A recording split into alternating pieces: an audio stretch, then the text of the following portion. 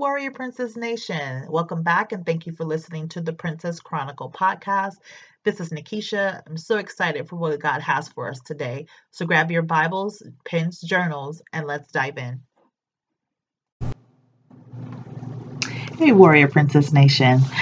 Good morning. It's been a while since we have connected, and I hope you've enjoyed your summer. It's almost back to school time for us, and we're getting back on a regular routine around this camp. I just want to talk a little bit today about being spiritually stuck. And I don't know if you've experienced this, but I certainly have, of just not knowing what to do. And that question always arises, what do you do when you don't know what to do? And spiritually, sometimes that can be so frustrating. Like, God, what is it that you need me to do in this moment? What is your will? And sometimes we go through seasons of life where God is, it's almost like he's silent. We can't necessarily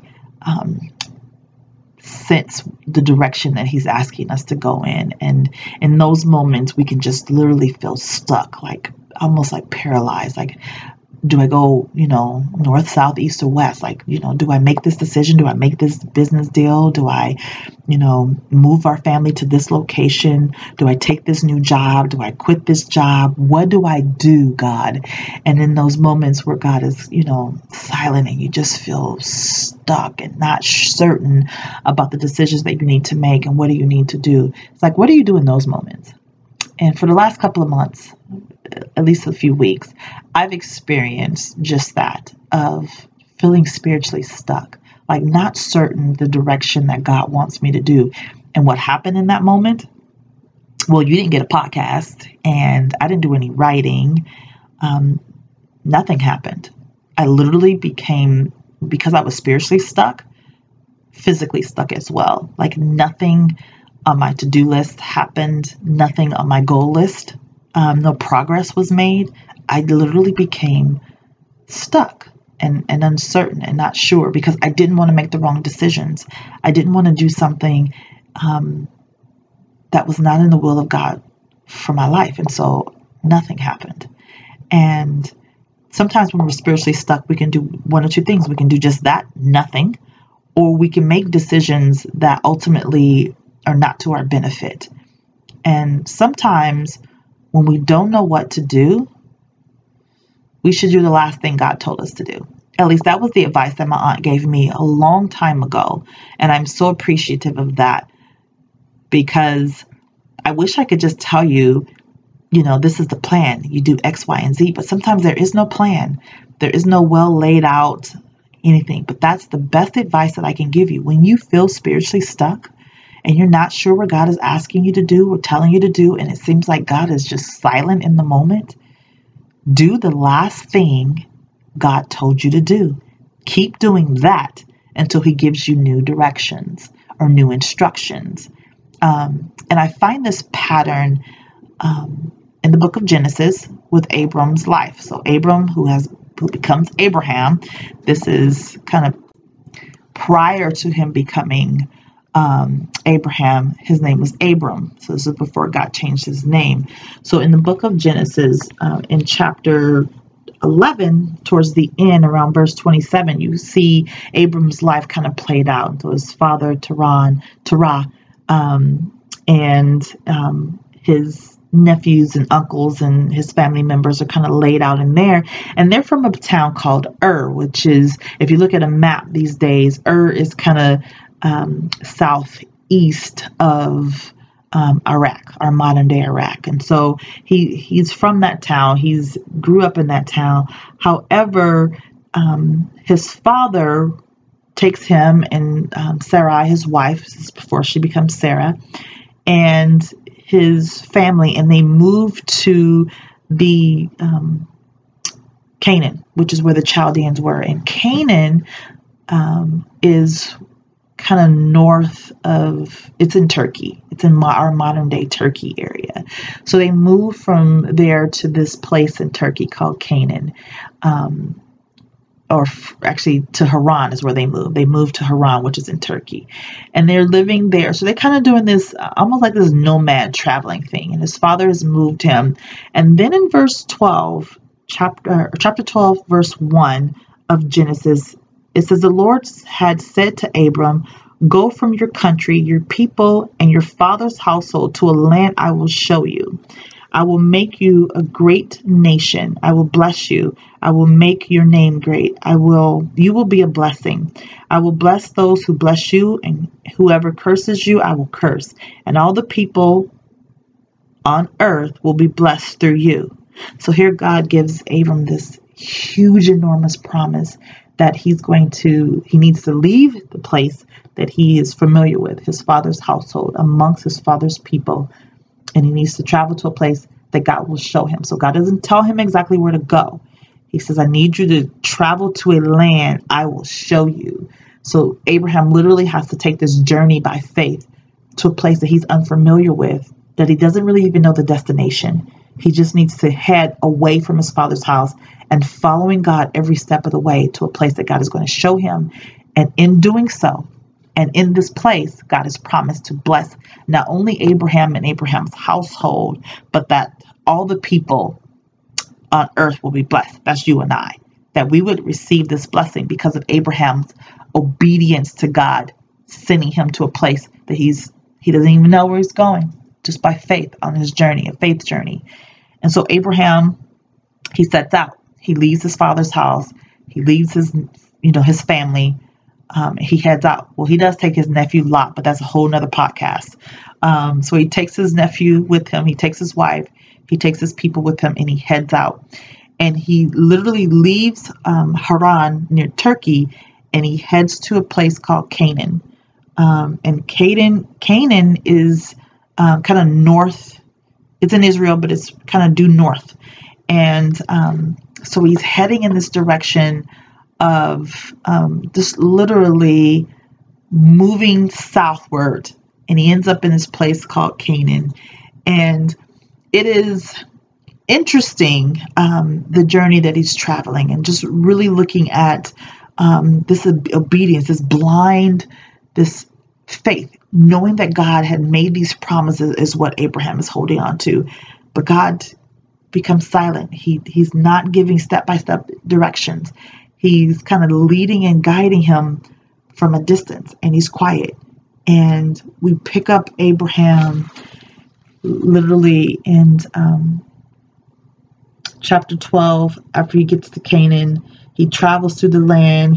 There's Canaanites in there, and God speaks one thing to him, and then it's quiet again. And he says, to your offsprings, I will give this land. And so Abraham, he worships God in that place. He worshiped God in Canaan, although it's occupied by the Canaanites. He worships God for the promise that God has given him. And then it says, from there, verse 8, from there he went on towards the hills east of Bethel and pitched his tent with Bethel at the west and Ai on the east. There he built an altar to the Lord and called on the name of the Lord. Then Abram set out and continued toward the Negev. So he's heading south, and he's on his way to now Negev. So after he's worshipped in Canaan, he's going to the Negev. He's headed south. He gets there. Verse 10 says, and there is a famine in the land. It's dry. It's a drought. Nothing seems to be growing. There's nothing really there in the Negev once he gets there, or so it seems. To the naked eye, sometimes God will take you to places where it seems like it is a drought. Nothing is happening. Nothing is growing. God, why do you have me in this location? Why am I here? I can't seem to prosper in this place. And oftentimes we look with our natural eye and we can't tell what God is doing, and we feel completely stuck, and we feel completely lost in what God is asking us to do. And he is silent, and sometimes we make decisions that are not in our best interest in that moment, just like Abram. So it says, verse 10, chapter 12 of Genesis, now there was a famine in the land, and Abram went down to Egypt to live there for a while because the famine was severe. So Abram makes a decision to go to Egypt. He bypasses Negev. He goes to Egypt because there is a drought and a famine that's so severe that he feels like I won't survive here. And he's walking and he's making these decisions, and God is silent.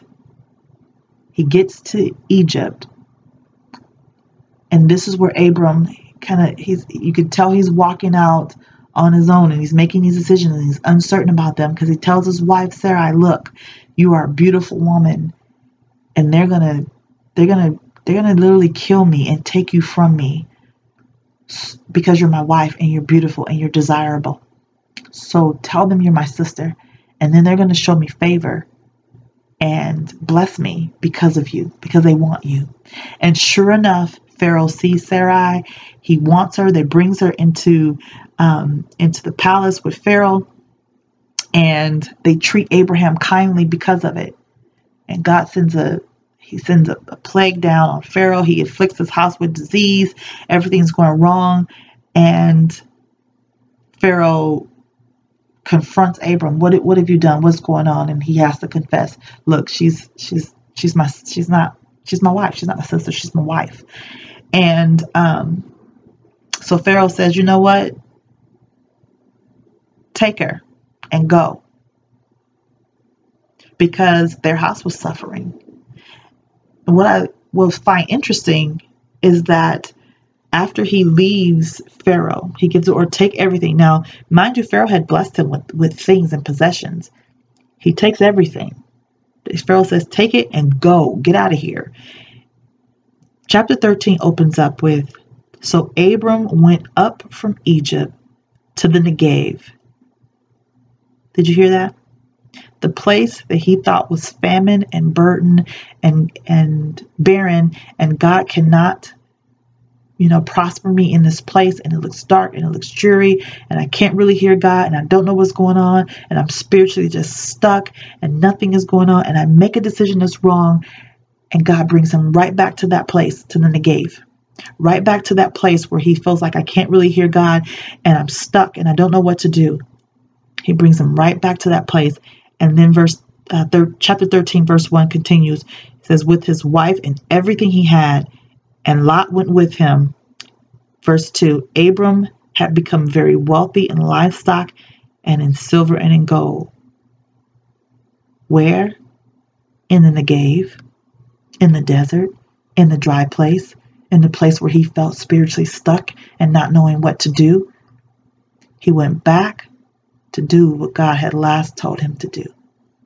And my sisters, my friends, princesses, when you feel spiritually stuck and when you feel like you don't know what to do the last thing God told you to do in the place that God told you to do it in.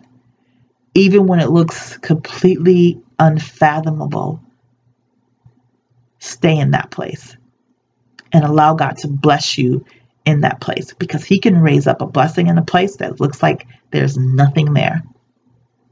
Be encouraged with that. And so I'm back to doing podcasts, because literally I felt like, why do I need to do podcasts? Who listens to this anyway? It feels barren, feels dark. I felt spiritually stuck. But I went back to doing what God asked me to do. And I'm telling you, even in recording this podcast, I feel a freedom and a liberty and a movement that is hard to explain on a podcast. But I know that this is what God is asking me to do in this moment. And so I'm returning to do what God is asking me to do. And in this place, I know there is a blessing. Not only for me, there's a blessing for you, just in our obedience. Go with God and be blessed. Until next time, remember to fight life battles God's way with both crown and sword. See you soon.